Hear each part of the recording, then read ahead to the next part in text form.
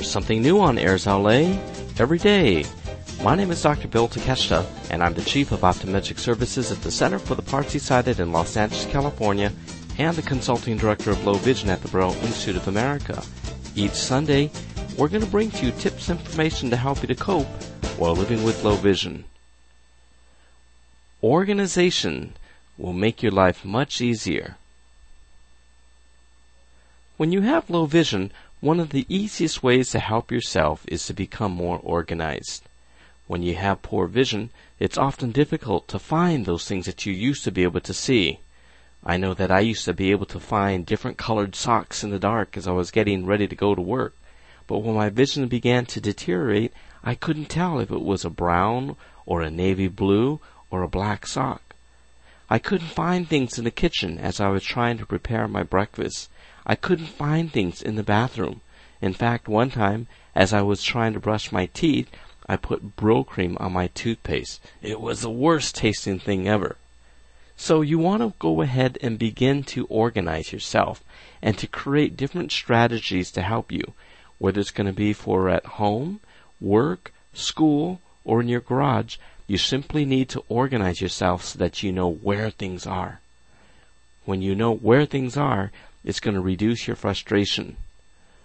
The first step is to think about where are you having the greatest difficulty with locating things. If you're a person who has difficulties with finding your clothes and you're going to work with one brown shoe and one black shoe, you want to go ahead and begin to get organized. In the bedroom, it's very easy to organize yourself by first of all asking someone who does have vision to help you, or to do it during a time of the day that there's better illumination. I know that what I did, it was on a morning. I opened up the drapes and let the natural sunlight come in, and I was able to see the colors of my clothing much better. When you look at clothing in natural sunlight, you're going to be able to identify the colors much easier. Then I took a large Glad bag, one of those huge trash bags, and I decided anything that I don't want, I'm going to get rid of it. If I haven't worn it in months, I'm going to get rid of it and I'm going to donate it to the Salvation Army or Goodwill or someplace, because the more that there is, the more difficult it is to find things. So I went through my clothing and I found all these different things that I wasn't going to wear. I put all of them in a bag and I donated them. I found some of those shirts that will probably never come back in style, those old disco silk shirts. I don't know what I was keeping them for. I found some of these pants that I had. They were a waist of size 29. I don't know. I think I'm dreaming if I'm going to be a 29 waist again soon. So get rid of all of those things that are either out of style or that don't fit you and give them away. You notice that you suddenly have a lot more room in your closet and in your chest of drawers. Next, what I did is I went to a shoe store and I asked them if they had additional shoe boxes. A lot of times they have extra shoe boxes when people buy shoes, and I got a bunch of these shoe boxes. What I then did is I sorted my socks. The brown socks were in one shoe box, the blue socks were in another, and in this way I was able to categorize and separate all of my socks.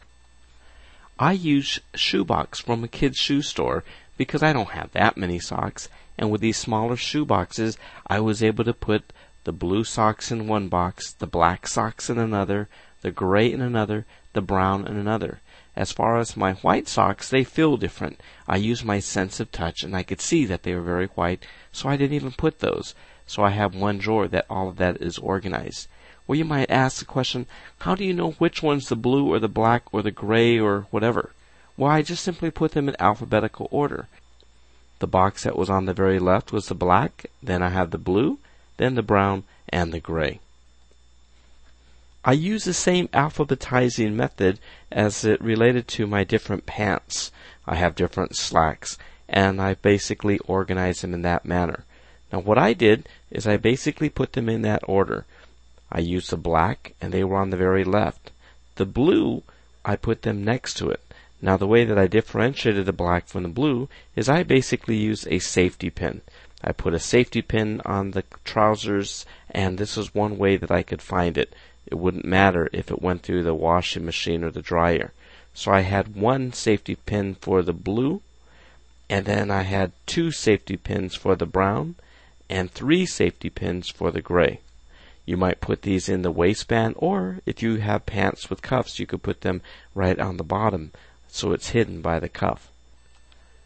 You want to organize your shirts and your blouses in the same way. Put them in order so that you could find an idea of where they are.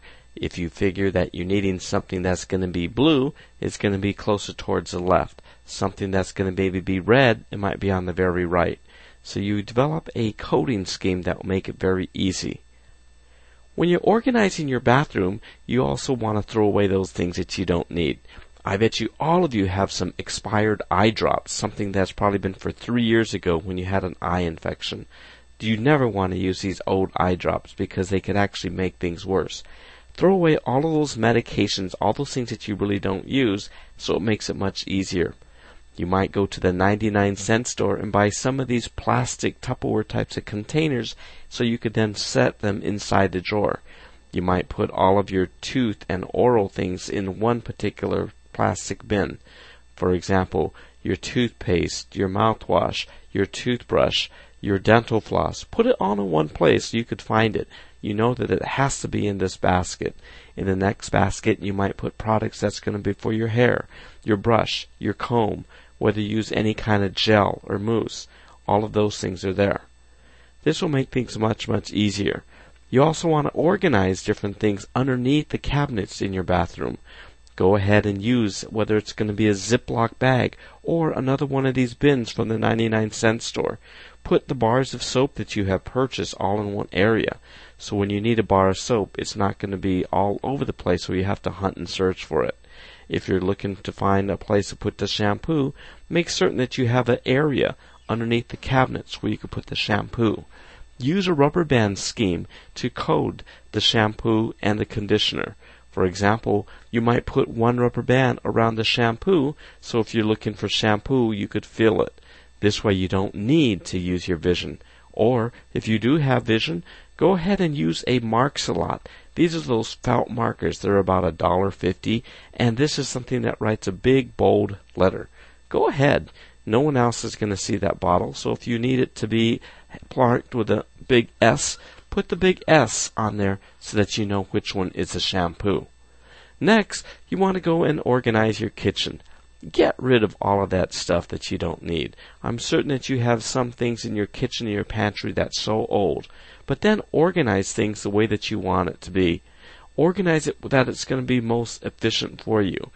Underneath the stove, you want to put your frying pans and your pots right there. Or if you have an area that you could hang your pots from, put it right above the stove so it's the easiest for you. When you're placing your plates, put the plates at an area that's very close to the stove as well. You don't want to have to go across the kitchen and search for a bowl or a plate if you're going to be trying to serve pancakes that you're pulling out of the frying pan. If you're looking for spices, your spices probably also should be somewhere near the stove. You might want to buy one of these different types of spice racks. These are spice racks that are made by Schillings, and this is something that you could place the spices right, left to right, on the inside part of the door. With 2 screws, you could mount this rack, and then you know where each of these spices are. You want to put those that you use most often on the bottom shelf, and then put them in alphabetical order. You might ask, well, how do I know which of these seasonings or spices is which? Well, again, use your nose, use your other senses, use your fingers. You might first put the garlic on the left. You could smell garlic salt very easily. Next, use onion salt. You could smell onions very easily. If you use lemon salt or Lawry seasoning salt, they have a completely different fragrance, so you could smell those as well. Pepper. Pepper is very easy to identify. And with salt, I like to actually use kosher salt simply because it's thicker and I could feel it. I think this is something that also reduces the actual amount of salt that I put in things. So this is one way that you could do that. If you're using your vision for those other spices that might be a little more difficult, go ahead and label them again with a Marks-A-Lot. This way you could find your basil or your cloves or whatever it is that you're using very easily. You want to also use your kitchen utensils in a way that's going to be most efficient for you. If you have a lot of things that you rarely use, put them in a drawer, someplace very far away. If there's other utensils that you use quite often, put them where you need it most. Throw away some of the forks and knives and spoons that you don't use or that aren't very helpful. If you have spatulas or other large spoons to stir with, if you don't use them, get rid of them. Donate them. I know that I have a lot of other things that I used to have that I no longer have, and it's made things much, much easier.